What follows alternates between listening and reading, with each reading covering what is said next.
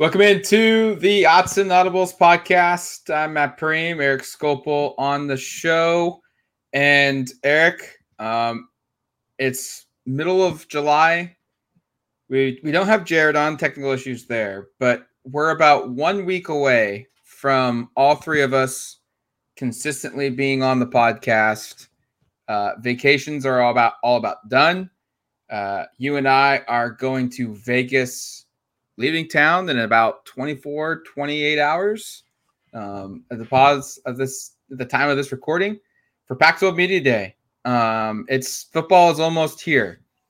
We've got a preseason all-conference teams that have been voted on by the media. I was a voting member of that.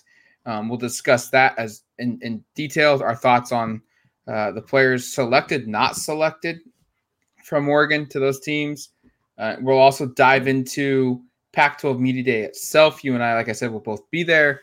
And it's going to be an interesting opportunity to speak with Bo Nix, with Jeffrey Bassa, head coach Dan Lanning, as well as some other individuals from across the conference. But Eric, hey, I'm just freewheeling here right now. Let's do it. How excited are you? Like, are you jacked up? I bumped into a media member yesterday. We were talking about going to media day on Thursday and the whole day on Friday, and football's coming here, and I'm excited. I'm ready for football, but you're fresher off vacation. I'm still kind of fresh off vacation. I'm still kind of in that I want to squeeze as much fun as I can before the grind of 7 days a week football starts. I was just gonna say it's like kind of a, and I should also know I'd probably be a little more excited. I caught a little bit of a bug while I was on vacation, so I'm still kind of reeling from that. So I wish I was a little bit more healthy. I think I'll be obviously good by Friday, but in general, this marks the end of our summers basically, and which is means that we kind of lose some of that freedom of having days with a little bit more open time to go maybe hit the links, right, as Matt will do, or I'll go out and play some basketball or whatnot. So we lose a little bit of that opportunity. But at the same time, it means football is here. I mean, that's what this Friday marks is football is coming up, and it starts what will be kind of the beginning of what will be, I think, a really fun fall. We've got Saturday Night Live, which will be on the 29th of July. There's a couple other events that signify the start with regards to media. I won't spill the dates there because I think we're still told not to. We're aware of some of the dates coming up here. So yeah, things are going to start kicking off, and it won't be too long here before the start of fall camp starts. And as Matt says, it will be full bore 7 days a week. The 24/7 sports moniker, which I'm wearing across my polo shirt, let's see if we get the right side here, will feel more apt. So I'm fired up about that part, as you are, Matt. A little bit of mixed emotions knowing that the days are going to go from being a little bit more open to pretty full with fun stuff. But once we get going, we'll be right into the thick of it, and I think we'll be enjoying it. Football is king. Football is awesome to watch, and football is awesome to cover. And so hopefully you're on duckterritory.com. Keep an eye out for a killer promotion that's going to be released here, depending upon when you're listening to the show. It could be live today. It could be live tomorrow, but you'll be able to get some huge savings on a membership to duckterritory.com. All right, let's dive into the all-conference teams, Eric. 14 Ducks were selected to either the first team, the second team, or the honorable mention. We've got 2 guys on the first team, offense and defense, from the Oregon Ducks. But real quick, I'm curious. Could you name the school that has the most players on first, second, or honorable mention? This kind of surprised me here a little bit. So we're doing a total of all. Total of all. Most represented team. Okay. I know it's not Oregon. Yes. I'll go with Washington. I really haven't even looked too closely. What's the answer? You're not correct. It is Oregon State. That was my gut answer. It seems like a tricky one. Utah led the conference with 6 first-team members. I don't think that's a surprise at all. They've got some studs across the board. But Oregon's 2 guys that made the first team. Bucky Irving made the first team at running back with the first team offense. And then Brandon Dorlus made the first team defense. I will note I was one of the voters who voted Brandon Dorlus defensive MVP for the season. He did not get that award, or I don't think he's got that award. Hasn't come out yet. But I don't know if there's really any issues here. My one issue is I voted Troy Franklin first team offense at receiver. I would have put him in there. But I have no issue with Rome Odunze. I have no issue with Dorian Singer. I think Singer's is maybe a little assumption of who he's playing for now, USC instead of Arizona. Well, yeah. So the elephant in the room is that the quarterback situation where Bo Nix is not one of the first or second team guys. And just to address that, I think that's perfect. That's what it should be coming off of last year. Maybe perfect's too strong of a word, but like it adds up because Caleb Williams was the Heisman Trophy winner last year. Yeah. He was the Pac-12 Player of the Year. Michael Penix led the country in passing. Those are two players that are pretty unimpeachable, I guess, resumes coming into this season. Do I think Bo Nix can prove to be a better quarterback and have better seasons than both those guys? Absolutely. I don't, am I betting on it? I don't know. But do I think to start the season, this is the right order? I think it is. Bo Nix was honorable mention last year. These two guys return with, I think, very exciting offenses. I mean, you look at as Matt was kind of running through there, Troy Franklin being honorable mention receiver, you also feel like that's probably surprising or disappointing. But I mean, Rome Odunze and Dorian Singer are the first team receivers, and Jalen McMillan and Jacob Cowing are the second team guys. And if you go look at last year's Pac-12 receiving leaderboard, that's 1, 2, 3, and 4 in those stats. So, all the top guys came back. Troy was, I think, 6th or 7th in the conference in most receiving stats here. 6th in receiving yards. Those guys were all finished with more than him. So I get the frustration because I think Franklin is, again, like Nix, very much on par with these guys from a talent perspective. I think probably a better player than a couple of these guys. I do understand from a statistical perspective why they're both there. I will also say I would be really surprised if neither player is on the first or second team when the season's done. That would be a sign that the season didn't go the way it was anticipated it could go, because both those guys, if they have the year they're capable of, will be deserving of more than honorable mention recognition. But to your point, Matt, Franklin definitely could be deserving there. Nix could be deserving there, but there are also, in this case, really good candidates in the conference at those positions. Well, it's like what we've talked about all off season at the quarterback room is like, or not quarterback room, and also just the depth of the league, that this is the best it's been in a long time. Yeah. You probably could say that for multiple position groups, that the league is just so loaded that Troy Franklin any other year would be a bona fide first or second team preseason pick. And it's hard for him to get in there just because of how good the receiving core is across the conference. One interesting note I took, I'm curious to see, this is maybe even a bigger picture here. I'm going to pivot just a little bit, but I had a hard time kind of justifying transfers from a different conference being first or second team all conference players. I did vote Evan Williams, I should say that, as a second team defensive back for Oregon. That's what he was ranked as.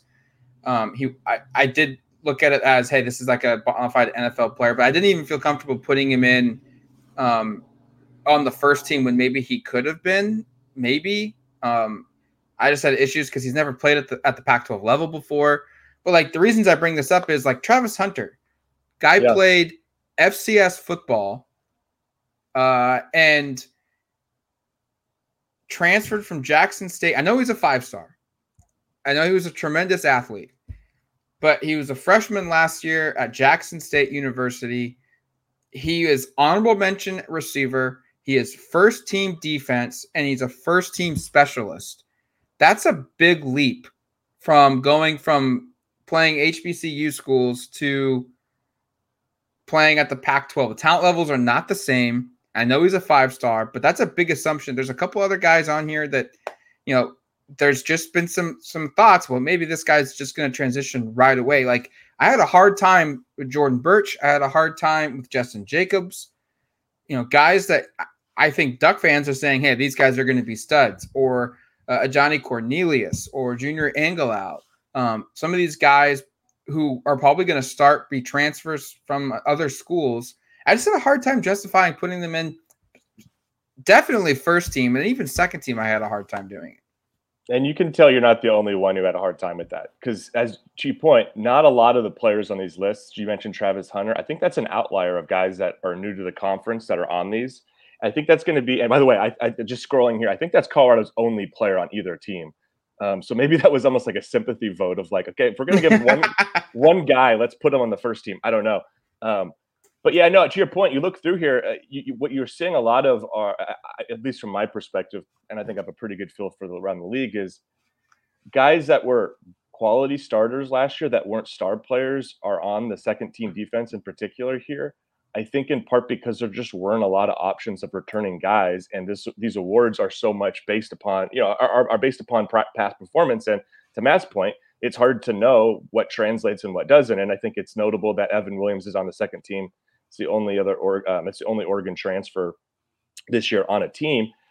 But I think that's going to be kind of the norm here for a minute while the portal, and I think the portal will continue to be obviously extremely active. We had Cooper Patagna on right before I went on vacation. He outlined, how prevalent the portal is and how it's not going to change at all. I think this is going to be kind of the year in and year out charade with this, where you look at it and you go, well, we're probably missing a third of the best players in the conference that just transferred in that aren't on these teams. And I bet you these teams are going to look so much different at the end of the year here, because there are guys on here who were like okay players on decent teams last year that are on the second team that probably aren't better than a lot of the new players that are coming into the conference that you just aren't accounting for. And I think Matt obviously wasn't alone in terms of assessing this and going, I don't know, is this guy really going to be like, unless the guy's a complete superstar, which I think people think Travis Hunter might be, it's hard to, I think, to put a guy on a first or second team basically sight unseen when there are guys who've been in the conference and these who've started and produced at a decent level who are returning. Like one guy, like even some guys transferring within the conference. Sure. It was kind of a little like not quite sure how to feel about this. Christian Roland Wallace, I think, was basically like a 4-year starter at Arizona at cornerback. Right. Multiple years was in contention for all conference honors. And he made honorable mention at USC. And I don't know that the transfer portal is definitely going to make things interesting. One that caught my eye, and I don't understand this one, like, and people could, if you're a non-Duck fan, could accuse us of we didn't win them anyway, but like, Justin Flo was an honorable mention pick at linebacker for Arizona. And to get honorable mention, it means you had to have 4 or more voters put your name in. I don't know how many total voters there were, but I just don't know what he has done in his first 2 seasons to say, yes, like he's been hurt both years. And then what has he shown you that justifies that he's going to be, an all-conference caliber player? It's interesting. There's definitely these preseason awards are always interesting. You get some eye shockers. I think the biggest one is Travis Hunter. I really hope he lives up to the billing, because that's pretty cool. If we could see an all-conference, whether it's honorable mention, first or second team player at 3 different positions, would go down as maybe one of the best seasons individually in probably conference history. To your Justin Flo point, yeah, it was actually 3 years. He was hurt his whole freshman year, missed basically all of the 2021 season. And then last year, we all know that was kind of he was healthy for parts of the year at least, and just wasn't a very good producer. So yeah, wasn't playable. Yeah, I'm with you. I think it's tough on the voters here because again, you're assessing what's returning, but because so much of the league is also transferring out and then replacing it with new players, like I think it's probably harder than ever to put together these teams. I'm thankful I'm not one of the people who does. Do we want to go to some more? Yeah, we kind of talked through all of this. Camden Lewis is also on the second team, which I think is he's deserving of that. Did you have anybody who was an honorable mention that was on one of your ballots from Oregon? Let me pull up the Oregon ballot, like the email from trustee and very important Nate Kruger, the SID. No. looking at the list. The honorable mentions: Bo Nix, Troy Franklin, Terrence Ferguson, Jackson Powers Johnson, Josh Conerly Jr., Johnny Cornelius, Jordan Birch, Jeffrey Bossa, Triquez Bridges, and Nico Reed. I did not vote JPJ, Cornelius, or Reed into anything, into any of the first or second teams. So the fact that they got some votes is a little bit surprising to me. I did vote Terrence Ferguson's second team all-conference tight end. He was honorable mention. I struggled with Conerly. I put him in at the last spot for the second team offensive line. Right. I really struggled there with him because he hasn't played a lot, but when he did play this past season, he was really good. He's a 5-star guy. Maybe you could argue JPJ is more deserving of the award than Conerly just because he's played more. He's actually got a couple starts under his belt. Maybe that was a mistake there by me, but I chose to go with Conerly. I picked a little bit of potential there. And then Bridges and Bossa and Birch I had as honorable mention or all conference kind of selections there. To the offensive line, I'm going to be stunned if no Oregon players on the first or second team. I think Oregon's got a lot of talent there, but also to the point Matt just made, like none of it's proven within this conference. I mean, Conerly is kind of the name that you would expect, even though he's never started, to be on the second team based upon the Justin Flo, Travis Hunter math we just kind of outlined, where big time 5-star recruit. In this case, he's actually played a little bit in the conference. I think he only played about 115 snaps last year. I was just looking at it. So not a ton, but enough where you can say he's not a bust. JPJ and Johnny Cornelius are two guys who I think will definitely be there. I think there's, I think there's a lot of parts of this offensive line that get me excited. Those are probably the three that stand out most. I think the Nico Reed one, that's interesting. Because again, I guess it's, how are people reading into Oregon's depth chart at corner? Because they do have Triquez Bridges on there as well. So both of Oregon's corners on the honorable mention list. But I think most of us think Kyrie Jackson probably has a leg up. Nico Reed, of course, hasn't enrolled, wasn't here for spring. I just found that interesting. I know he has played quite a bit, was a pretty productive player at Colorado. Wasn't like he was a star player though, and I guess I'm just a little surprised he was included there over Kyrie, who I guess, again, if we're using past performance, it's not like Kyrie did very much at Alabama either. But the projections, at least from what we saw in spring, feel like Kyrie's in better standing. But again, Reed wasn't here, so it's hard to say. And that's where I struggled, with Kyrie Jackson and Tysheem Johnson. Both guys had stellar careers. I shouldn't say stellar, but they were starters at SEC schools, right? And Tysheem's was definitely more stellar than Kyrie's, but these are two guys that come from a conference that's historically known to be elite on the defensive side of the football, and they started multiple years. And I was like, they're newcomers. I don't really want to throw them in here too much because they weren't like elite All-American superstar transfers. But at the same time, they come from a conference that's simply better at defense than the Pac-12. Maybe they should jump in here into the mix, but yeah, kind of surprised that neither of those guys got honorable mention. But again, to your point, like you brought up earlier, it's actually really hard to make these voting happen. And it's kind of, honestly, we were talking about it off the air a couple of days ago. It's kind of overwhelming because you look at it and you got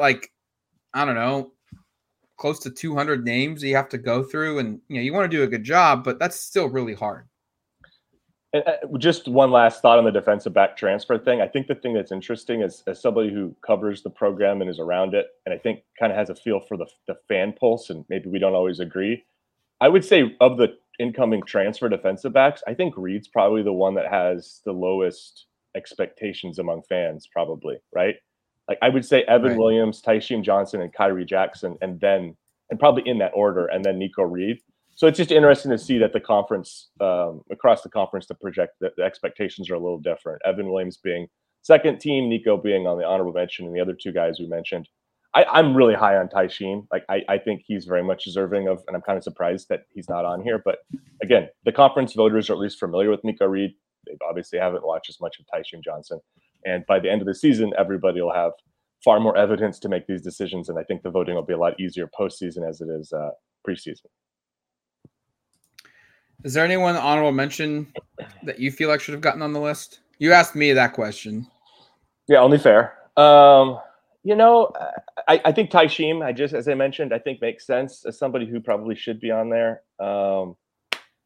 I'm with you. This is hard though, because I as somebody who's been in these situations where you're trying to vote for teams and go through it all, it's a lot harder than people give it credit. You know, people oftentimes are like, what? They don't watch the games. They don't know. Well, they might watch other games than what you're watching is part of the issue here. You're watching your team play, and other people are watching those teams play. So I'm understanding of it.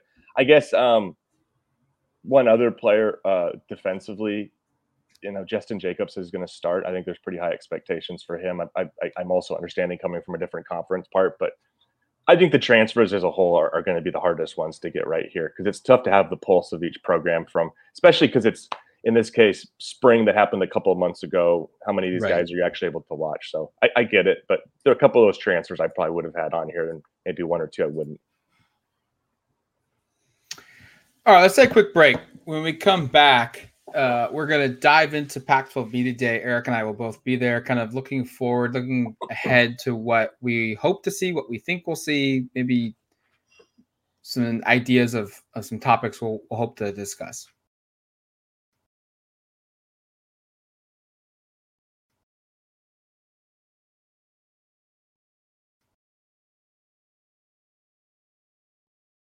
All right, welcome back to the Odds and Audibles podcast. Pac-12 Media Day, July 21st in Las Vegas at the World Resorts properties, the north end of the Strip in Las Vegas. Eric and I will be there bright and early. Kicks off at 8 a.m. with a George Kliavkoff press conference that starts, I think, around 8:15. And it's going to be a loaded event. You've got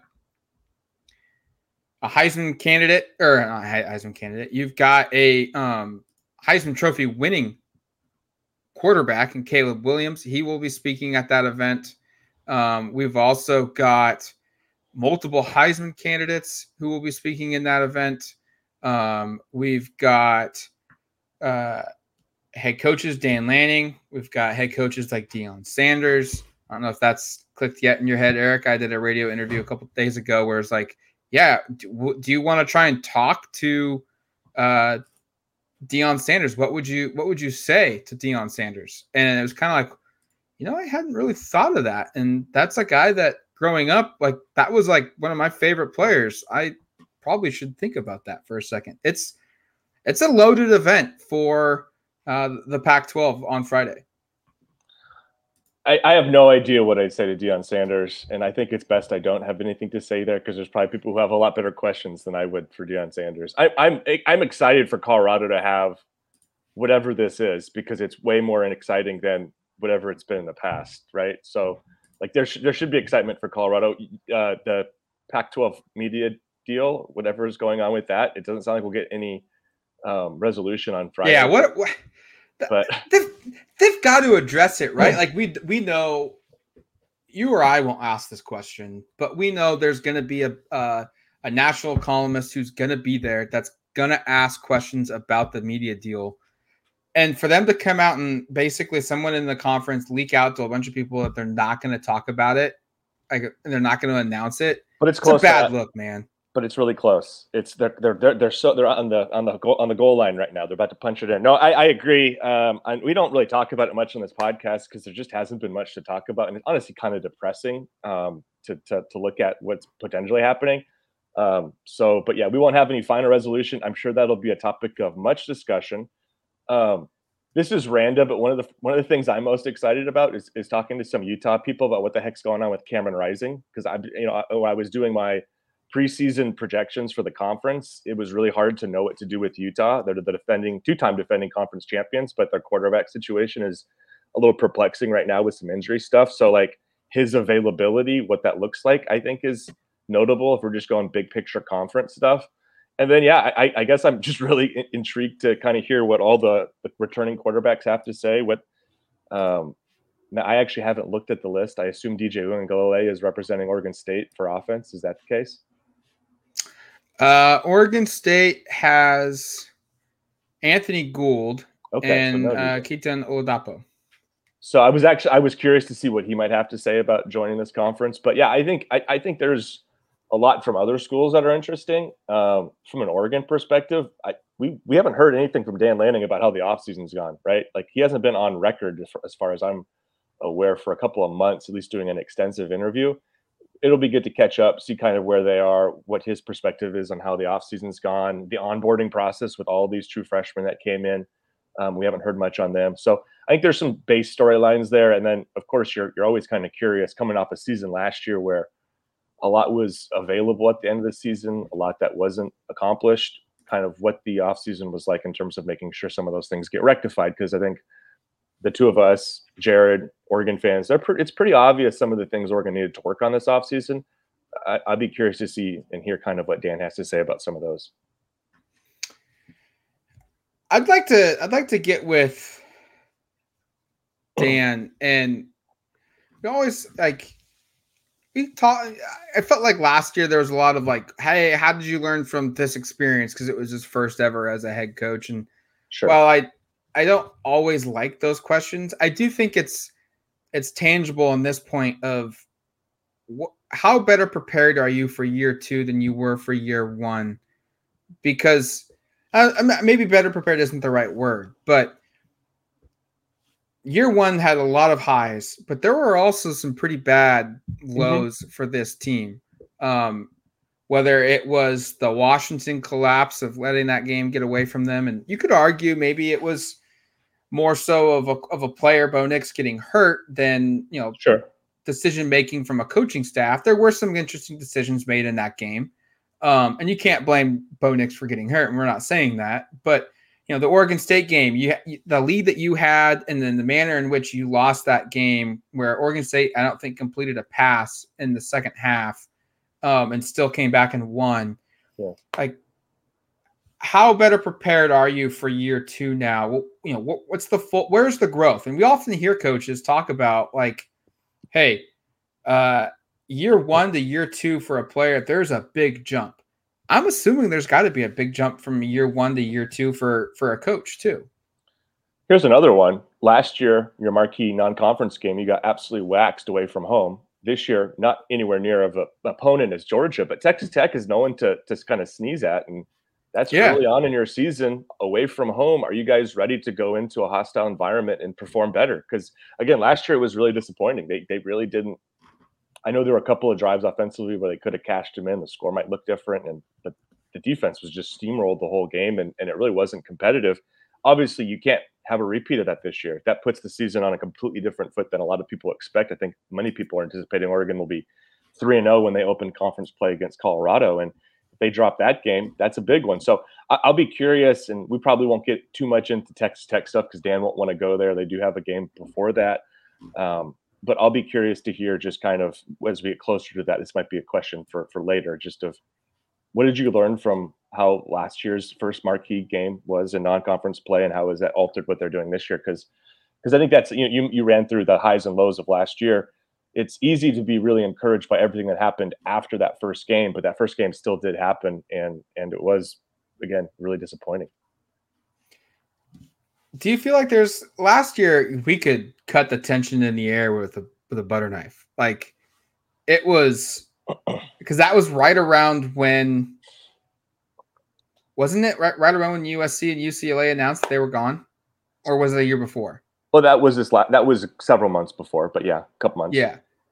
So like it was pretty hostile. It felt like in that room there was a lot of tension, not amongst the media, but just like media to media. But it just felt different than previous years. And I'm curious now that we know we're going into the last year of the Pac-12's current format, and one in which 2 long-standing members are leaving that are going to, they're taking a huge recruiting pipeline, a huge TV market away from the conference. And on top of the lack of a media deal, like, I'll be curious to know what the tenor of the press conference is going to be like. Does George Kliavkoff, when he speaks, is he going to be on the defensive?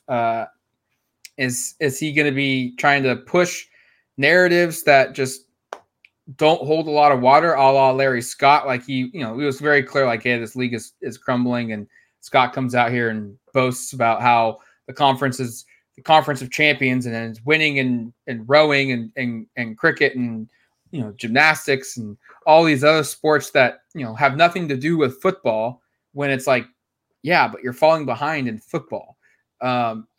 Or like, what does Lincoln Riley or Chip Kelly do when they come out and speak with the media? It's just going to be interesting. This is the last year, as we know, the Pac-12 in its current format will ever be around, and I'm just curious to see what the tenor of the room is going to be like. It could be a whole bunch of different areas, in my opinion. No, that's a really good point, Matt, and I hadn't really considered all those dynamics. And I mean, last year, Kliavkoff did address USC and UCLA and said, hey, they're still member schools, and while they're member schools, they're just like everybody else. I wonder if that'll be the same kind of letter of enthusiasm. Because recall last year, UCLA, Kliavkoff was still kind of indicating, well, they still have to go through their own state and court and make sure everything gets – and he was saying the door's still open for them to come back. So maybe he was presenting a little bit more of a welcoming situation. I'll be curious to see if that tenor changes at all. I don't expect him to be too adversarial, but it is kind of a weird situation. And then I'll be curious to see, is there a coach or a player that gets kind of out of line and maybe says something, not that they're going to say anything too harsh, but this has to feel like a betrayal, certainly for the fan bases. I'm sure for those in the rooms and in the recruiting offices and in the football practices, there's a level of that sense too. So how does that get communicated, or if it does at all? Is it Deion, who's, probably the most media savvy, but also the most probably immune to criticism because he's so, such a household name? Is he the one who says something kind of a sharp turn, or does he even have the history in the conference to say it, considering this is his first year? I'll be curious. Like Herm Edwards, I think last year maybe said a couple of things that were kind of about it because, again, similar deal where you're pretty established, and obviously he's no longer around. But yeah, right. There is certainly the dynamics are very different these last 2 years than they've been for previous iterations of this. And this being the final in this conference in this form, it'll be very interesting to see kind of what the feeling is. And to your point about Lincoln Riley and Chip Kelly, yeah, how do they handle it? They're going to get peppered with some probably more difficult questions than some of their counterparts. Does that make them? Are they prepared for that? How does that all play out? I think it'd be very interesting. After media day, we'll come back home, and then that next week, Oregon will host a Saturday Night Live event. They will host their own Pac-12 media, or not Pac-12, but Oregon Media Day event. And then shortly after that, fall camp will have started for the Oregon Ducks. We're less than 2.5 weeks away, 3 weeks away from the start of the season. I would highly encourage you guys to go to duckterritory.com for more coverage of Pac-12 Media Day. Also sign up if you're thinking about signing up for a duckterritory.com membership. We've got an opportunity where, depending on when you listen to this, July 20th, the day we leave, we're gonna offer a 50% off VIP membership. I highly encourage you guys to take an opportunity for that. An annual membership gets you all of football season, all of signing day. If you join it right now, you get an opportunity to cover both or follow both the men's and the women's basketball programs. You get to go through the recruiting process cycles for those. You also get Jared's baseball coverage of the baseball team, which was one win away from making it to Omaha. You get spring football on top of that. Honestly, like if you're going to subscribe to duckterritory.com right now is for an annual membership, right now is probably the best time because you get all of that and you get it for 50% off, and you'll be able to jump right into the season. So I highly encourage you guys to do that. Take an opportunity of that, spread the word for that. And until the next one, You've been listening to the Odds and Audibles podcast. Talk to you later, folks.